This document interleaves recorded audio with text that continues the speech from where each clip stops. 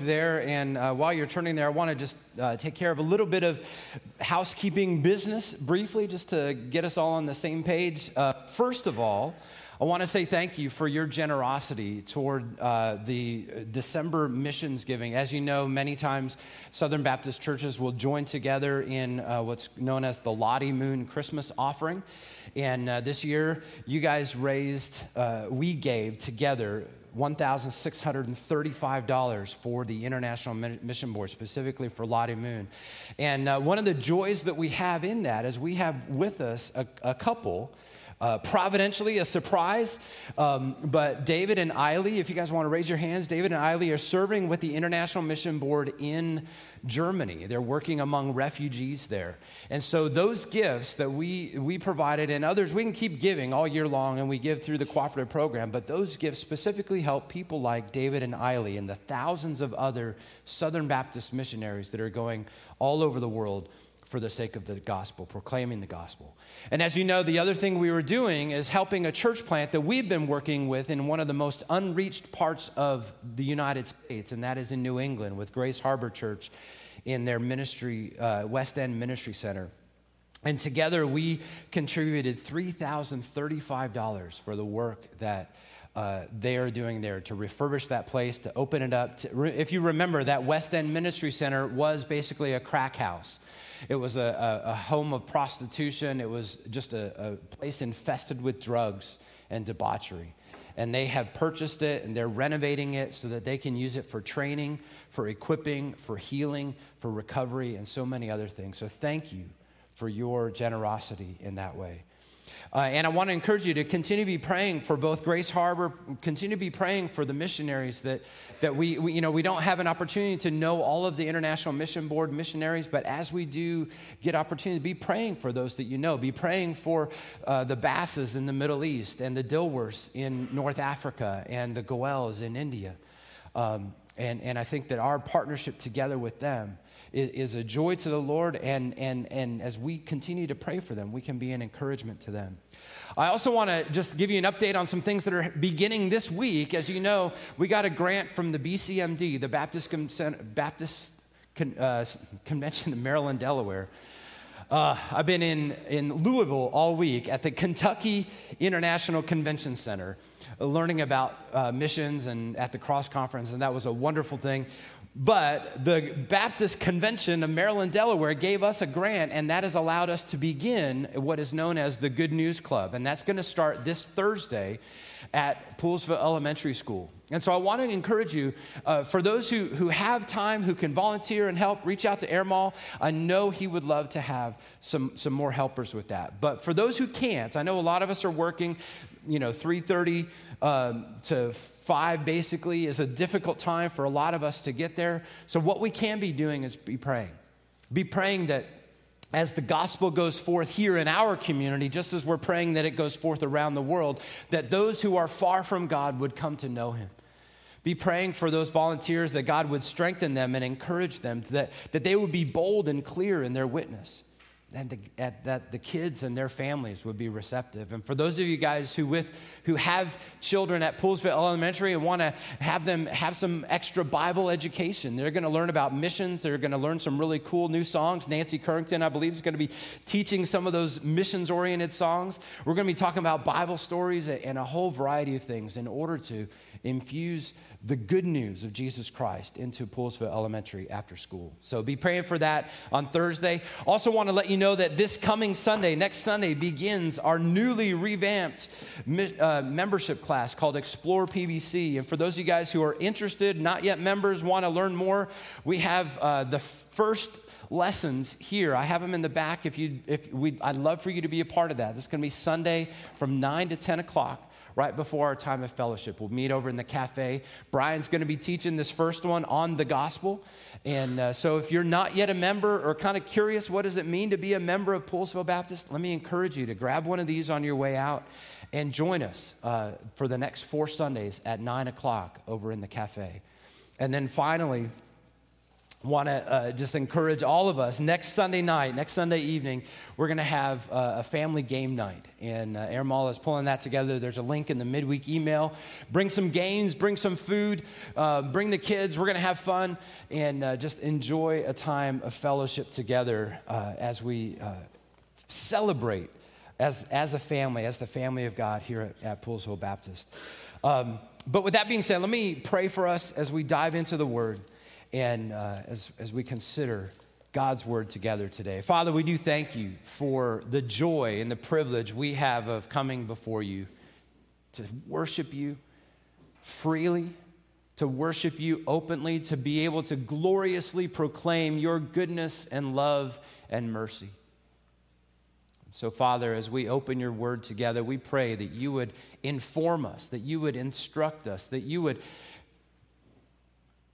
help us to align our lives with you. And God, I pray that you would help me. Help me to convey your word clearly.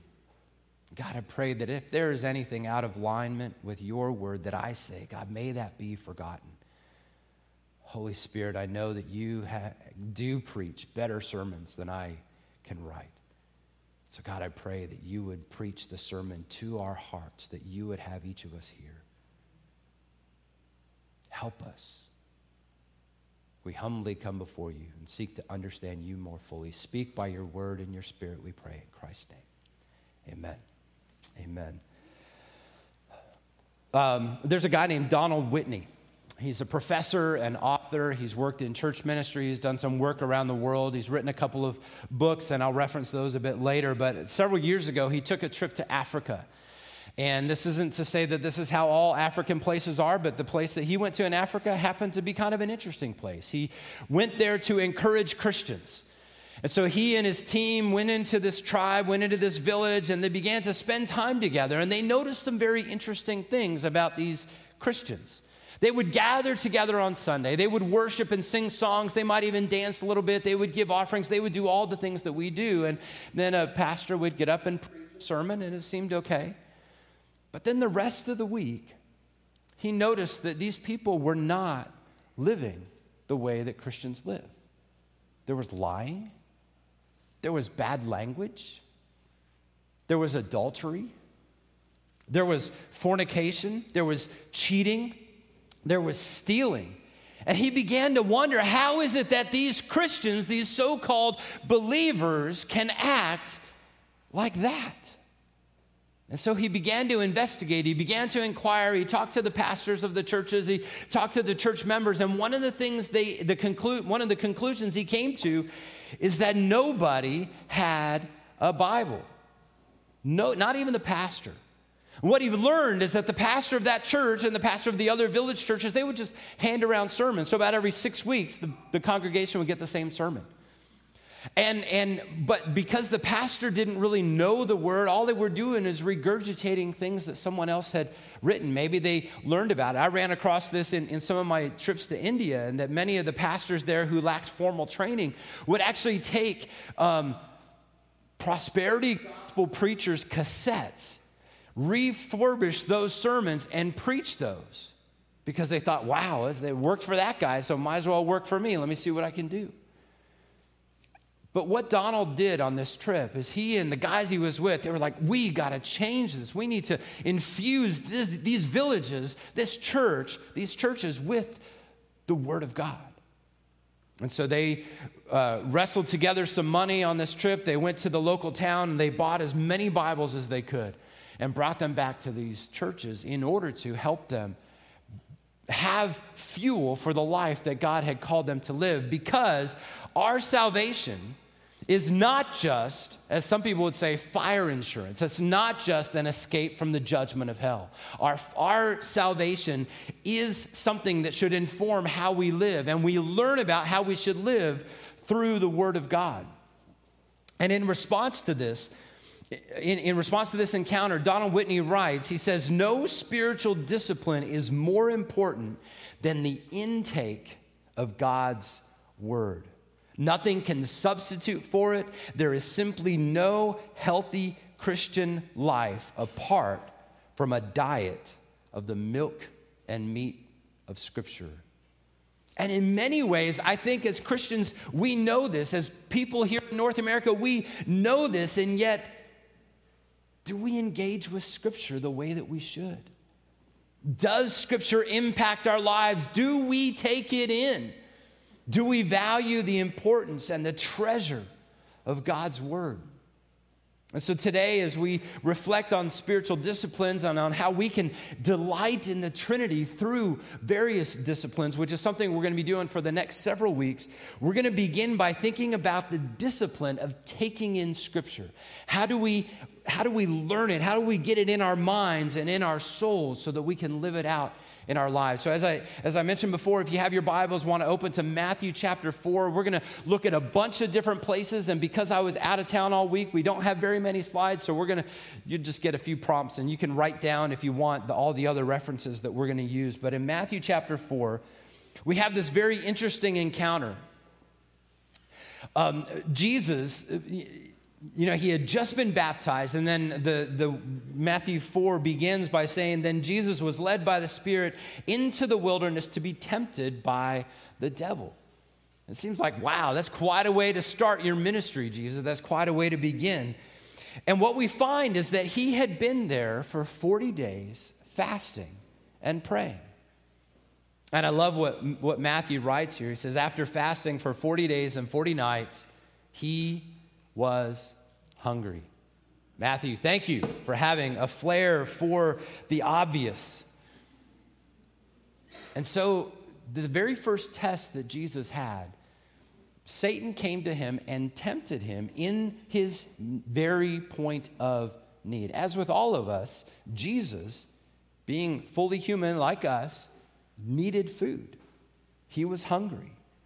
And so in Matthew chapter 4, verse 3, it says, the tempter came to him and said, if you are the Son of God, command these stones to become loaves of bread. And it's as though Satan is trying to get Jesus to prove his divinity. Hey, no normal human can take stone and make it bread, but every normal human needs bread. So prove your divinity by making what is not bread into bread so that you can eat, because I know, Jesus, you're hungry. And Jesus responds in Matthew 4:4. He says, it is written, man shall not live by bread alone, but by every word that comes from the mouth of God. Now, as we look at this brief verse, I think we can find three truths about God's word and how it impacts our lives, how it relates to us. And in response, one multifaceted response or implication that we should do. So if you want to fill in the blanks in your outline, here's where it begins. That first truth that we see from this passage is the inspiration. Is the inspiration of the word. In Scripture, we see that it proceeds from the mouth of God. For Jesus, his Bible is what we would call the Old Testament. And he viewed the Old Testament, he viewed the Hebrew Scriptures as the very word of God. And here in the New Testament, Paul affirms the inspiration of Scripture in 2 Timothy 3:16-17. We're typically very familiar with this when he says, all Scripture is breathed out by God and is profitable for teaching, for reproof, for correction, and for training in righteousness, that the man of God may be equipped for every good work. Now think about that village at the beginning. That village didn't have the word. Those believers didn't have the word, so they couldn't be equipped for every good work because they didn't know what good works were. God, all Scripture is inspired by God. And there are some who want to state that the Bible is just a bunch of man-made traditions, well-meaning human authors who created a religion based on the interactions and encounters of one family, namely the people of Israel, and who ultimately became a nation. But Scripture is so much more than that. It's not just a history book. It's not just a book of poetry. It is inspired by God for our edification. Peter, in his second letter, noted in 2 Peter 1:19-21, and he says, and we have the prophetic and more fully we have the prophetic word more fully confirmed, to which you will do well to pay attention as a lamp shining in the darkness until the day dawns when the morning star rises in your hearts. Knowing this, that first of all, and here's the inspiration part, that no prophecy of Scripture comes from someone's own interpretation.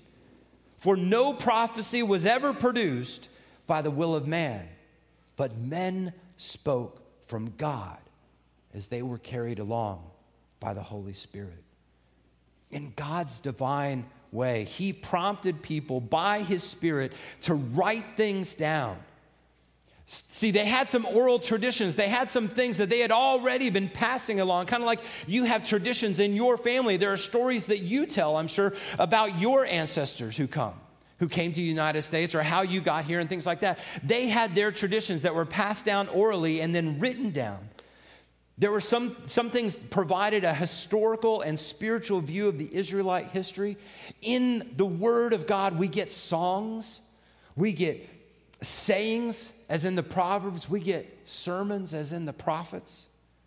And when we add in the New Testament, we have so much more. We have the unique perspective of the gospel writers. I think it's such a joy to be able to read them separately, to see the way that Matthew has his view on Jesus versus the way that Mark does, his very fast and rapid, immediately Jesus did this, immediately Jesus did that. And then you have the methodology of Luke, as he very carefully interviews and documents people, and then, inspired by the Spirit, writes down this very careful account of Jesus' life.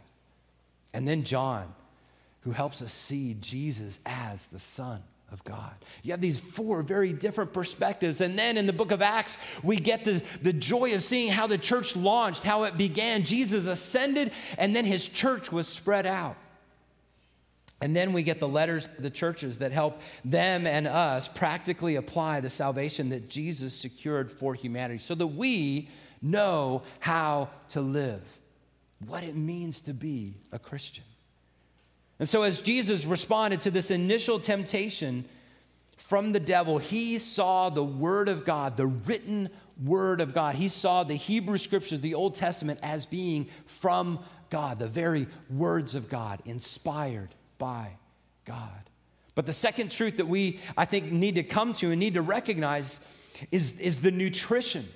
The nutrition that we see in the Word of God. Obviously, Jesus was physically hungry, and I think all of us would be physically hungry after 40 days. Shoot, I'm physically hungry after 4 hours. I ate a while ago. I normally have a protein bar, but I didn't get to. I'm hungry. I'm ready for lunch. Should we go? But here's the thing. Jesus seemed to be implying that just as bread is good for the body, so too the Word of God is good for the soul. See, you and I are more than physical beings. There are some people who want to say that, yes, humans are physical, and that is all they are. All we are is a bunch of neurons and cells that move back and forth. We get to converse, but we're just animals, if you will.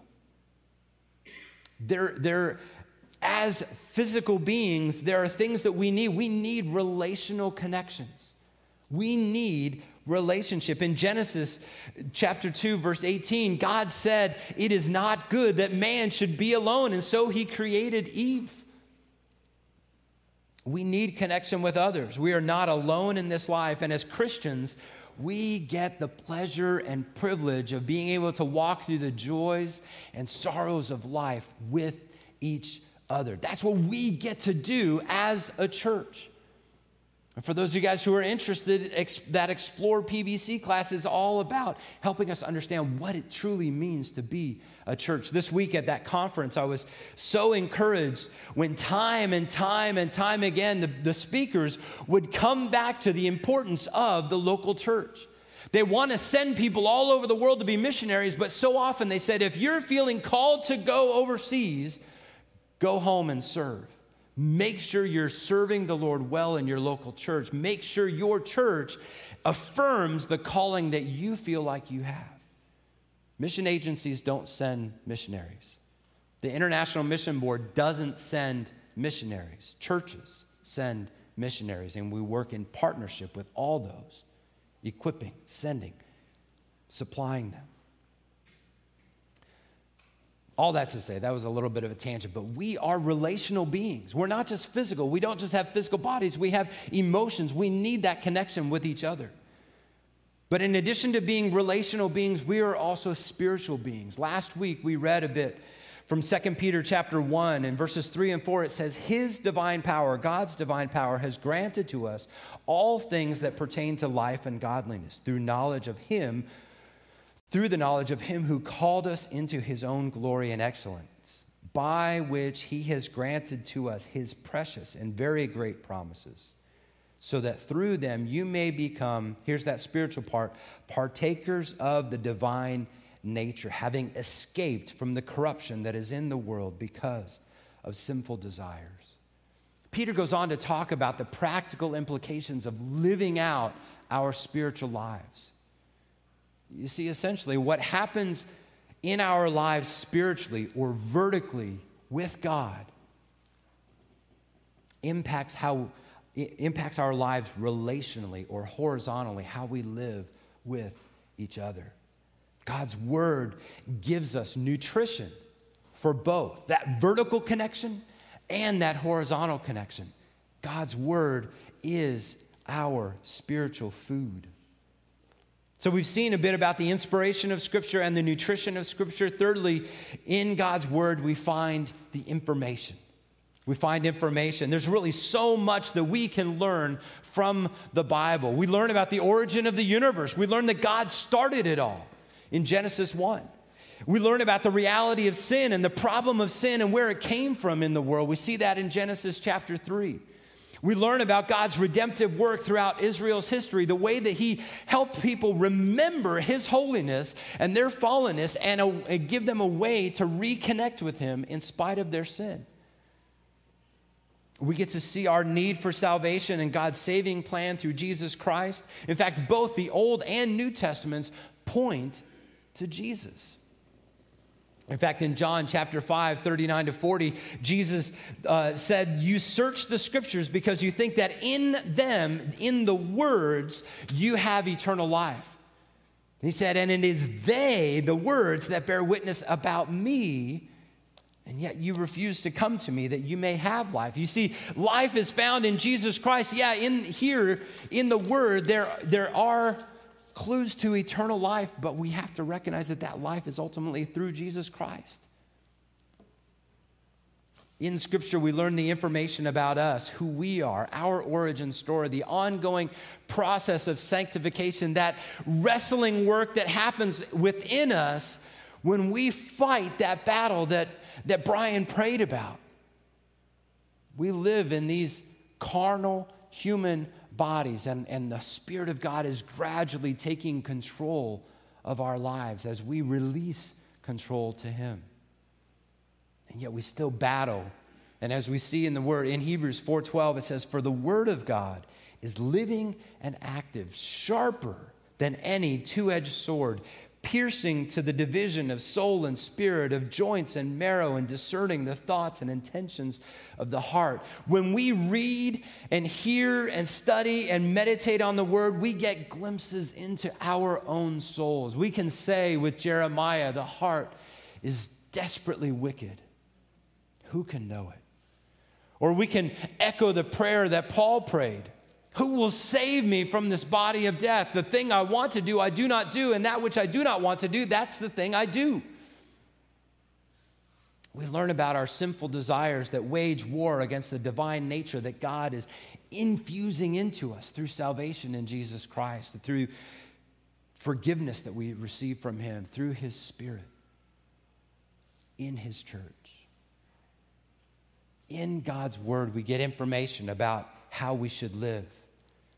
As we sang earlier, in fact, this is the memory verse for this week. Last week it was a little harder. This week is easier. Psalm 119, 105, your word is a lamp unto my feet and a light unto my path.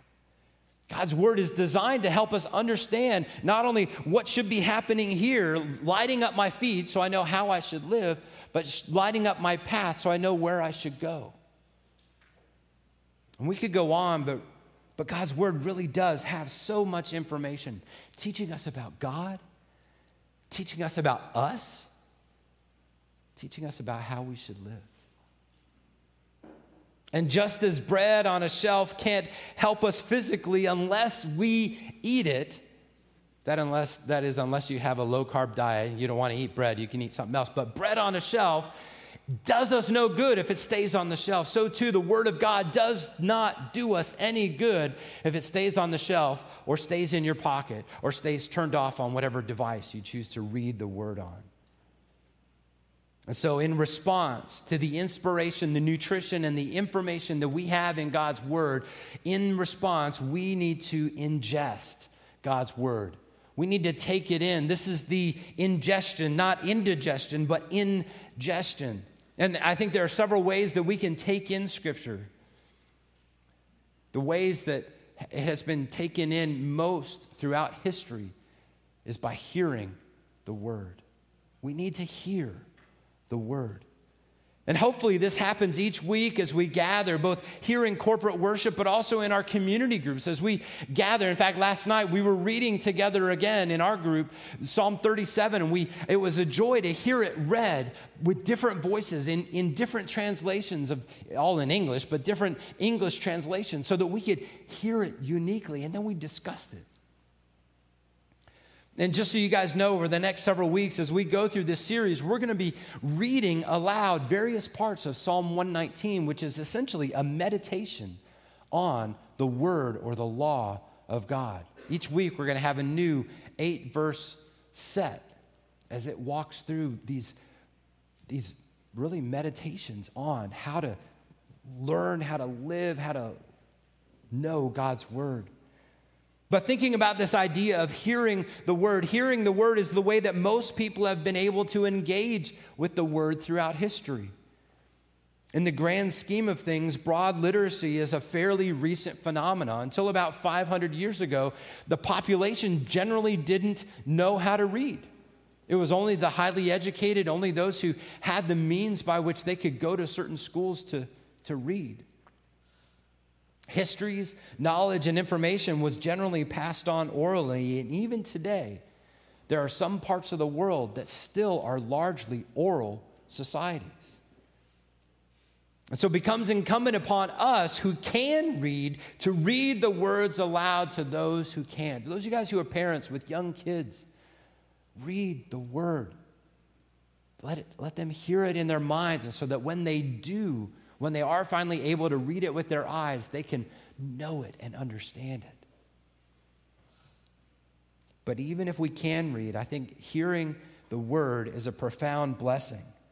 Because we take in information differently through hearing, it affects us differently than the way it does just when we read with our eyes. So maybe as you read, and we're going to get to that part in a minute, but as you read, maybe you read aloud so you hear yourself reading God's Word. But Jesus affirmed the practice of hearing the Word. In Luke 11:28, he said, "Blessed rather are those who hear the Word of God and keep it." And then Paul in Romans 10:17 reminds us, he says, faith comes from hearing. We have to hear it, and hearing comes through the Word of Christ. We need to take in, we need to ingest Scripture orally with our ears. We need to also hear Scripture explained orally. Having people read and then discuss Scripture, I think, is vital. This is why in our community groups, one of the things we are trying to do is to read it together and then discuss it, not just so we can check some spiritual box, but so that we can be transformed into salvation, then towards sanctification, becoming the people that God wants us to be. It was such a joy last night as we were together reading and hearing, and some of the teenagers were like, here's how I interact with the Word of God. Here's how I do this. It was so encouraging. I got to hear some people's favorite words, their 4 favorite words, and they happen to all be in this psalm. We got to understand why and how that gets lived out. We need to hear it read and speak it to each other. Hebrews 2:1 says, therefore, we must pay much closer attention to what we have heard, lest we drift away from it. But in addition to ingesting the word through hearing, we need to ingest the word through reading. Read the word. And one of the things that the Reformation did is that it took Scripture out of the hands of the clergy and put it into the hands of everybody where it should be. It took it out of a language that nobody knew and into the language that everybody knew. It put it back into common vernacular so that everyone could read it. And for those of us who live here in the United States, especially in the English-speaking world around the world, we have so many resources by which we can read the Word. There are so many translations that I couldn't count. I don't know, I probably have 15 different translations in my office, plus another 20 English translations on my computer. We have so many resources. There's no reason why we shouldn't be able to open the Word and read it. Maybe you don't like the authorized version because it's written in Old English. Well, get the New King James Version. Get the NIV. Get the ESV, which is the one that I often read. Get the New Living Translation. It's a little more casual. If you want to go really crazy, use the Message translation. Hear Eugene Peterson's weird take on so many different things. I do want to encourage you to read a good translation. I think New King James, ESV, New American Standard and CSB, they're all solid translations that give us accurately the Word of God. But again, reading is not just a spiritual exercise, it's a practical one. Paul, as he was helping Timothy, he encouraged Timothy to live out the Word of God so that people could see it and then read it publicly so that the beliefs and behaviors of that people could be based on the Word of God, not just on Timothy's whims. In 1 Timothy 4:11-16, it says, "Command and teach these things. Let no one despise your youth, but set an example for believers in speech, in conduct, in love, in faith, in purity. Until I come, devote yourself to the public reading of Scripture." And notice, when we read Scripture publicly, we get it two ways. Timothy is reading it. Whoever's reading it, Brian is reading it, and we are all hearing it. But in addition to reading, he goes on to say, devote yourself to the public reading of Scripture, to exhortation, to teaching, and do not neglect the gift that you have, which was given to you by prophecy when the council of elders, there's the church, laid their hands on you. Practice these things. Immerse yourself in them so that you can live it out. He says, so that all may see your progress. Keep a close watch on yourself and on your teaching. Persist in this, for by doing so, you will save both yourself and your hearers. Now, that's specifically to a young pastor, but I think it's the same for us. As parents, read, explain the Word to your kids, live it out so that they can see that it works. But thirdly, the third way that we, I think, can interact with Scripture is to examine the Word. In other words, study it. We need to not only hear it, not only read it, but examine it, study it. In a recent podcast interview I was listening to, N.T. Wright encouraged people to foster a sense of curiosity about the Word of God.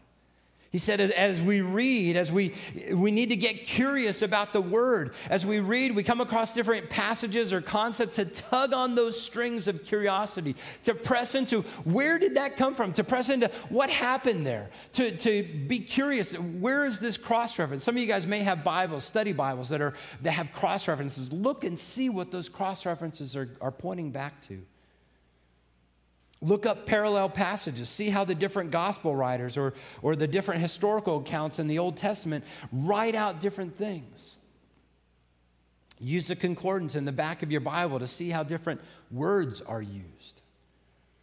As we saw earlier, Timothy was encouraged to publicly read the Word and then explain it. And this comes from this guy named Ezra. In Ezra chapter 7, verse 10, it says that Ezra had set his heart to study the law of God, and to do it, to live it out, and to teach his statutes and rules in Israel. What Ezra taught came from the Word of God that he had studied. So as we read, get curious about it. Let's read slow enough to allow our minds to be like, what was that? I wonder about this. God, what happened there? Yesterday, as I was reading, I happened to be in Genesis 10 and 11, and this is a part of Genesis. This is right after the flood. Noah and his family are beginning to spread out, and then in 10 and 11, we run into the Tower of Babel.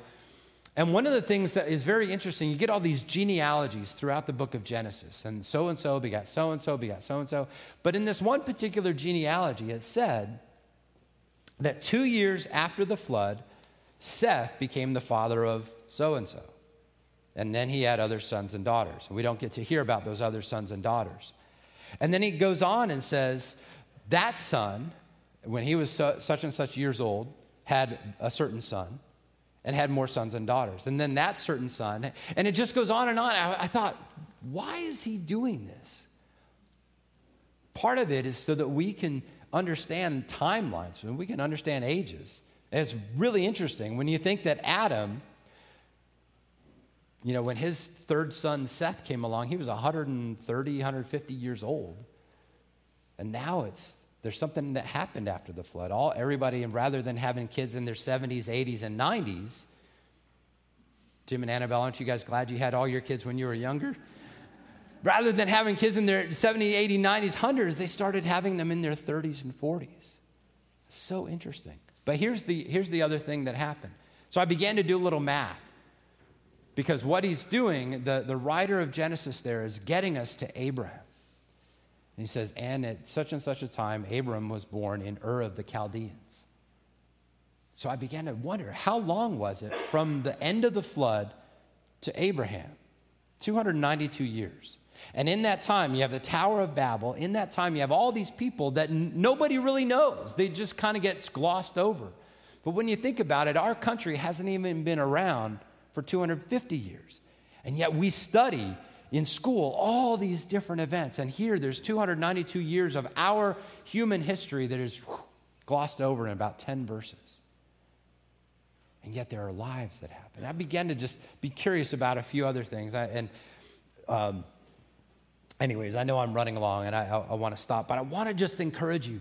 Begin to ask questions of the text. Begin to wonder, why is the writer of Ecclesiastes saying this way? Why is the gospel writer saying, what did Jesus mean by that? And press into it. Don't just, maybe even write it down. So as we close, I want to ask you a couple of questions. And the first is this. I want you to raise your hand. This is a quiz. I'm going to grade you on the way out the door. I'll give you your report card.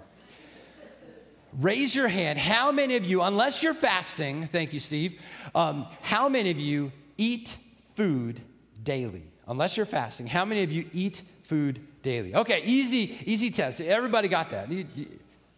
Now, we'll talk about spiritual fasting in a few weeks, but this is not so much a raise your hand, yes, no question. What would happen if you didn't eat food for a few days or a few weeks? You would die, or you would get very sick, and then people would put you in the hospital and force you to eat food, right? Now just think about these questions. If the Word of God is equated, as Jesus said, to bread, are we, just like we're eating bread, just like we're eating food daily, are we daily getting spiritual nutrition from the Word of God? Do you and I have a regular pattern of feeding on God's Word? Because if you ate food once a week, like we come to church once a week, maybe twice a week with community groups, we would not be very healthy. We need it daily. Are you in a pattern of daily reading the Word, either alone or with your family? When you hear the Word, whether in worship or in your community group, as you walk or in your commute, are you paying attention, or is it just wafting through your brain? Are you allowing the words to penetrate your mind Or are they simply passing through? Are you making time? Because it does take time. Are you making time to get curious about the Word of God? To press in. Why did God say that? I began today with an encounter from Donald Whitney. That came from his book, Spiritual Disciplines for the Christian Life. And he has another book entitled 10 Questions to Diagnose Your Spiritual Health. I wish I had some copies of this in the book nook, but we don't. And one of the questions he asks in that book is, do you thirst for God? Do you have a thirst for God and His Word? Do we long for God the way our bodies long for food? Are we feeding our souls on the Word? And may our prayer each day as we come to our time in the Word, hopefully we have time in the Word each day, not to be legalistic, but to be nutritious, spiritually nutritious. May we say, along with the writers of the song we sang earlier, Word of God, speak. Would you pour down like rain, washing my eyes to see your majesty? Help me to be still and know that you're in this place. Please let me stay and rest in your holiness. Word of God, speak.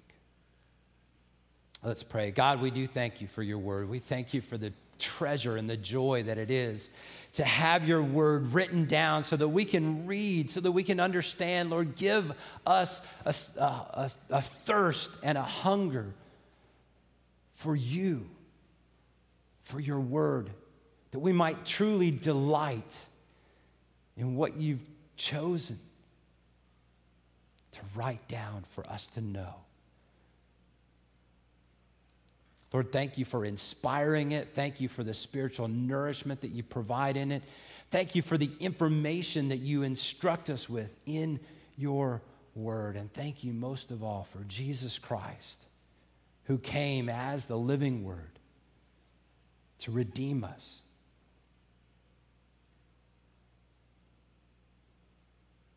Lord, help us to want to be with you in fellowship through your word. In Jesus' name.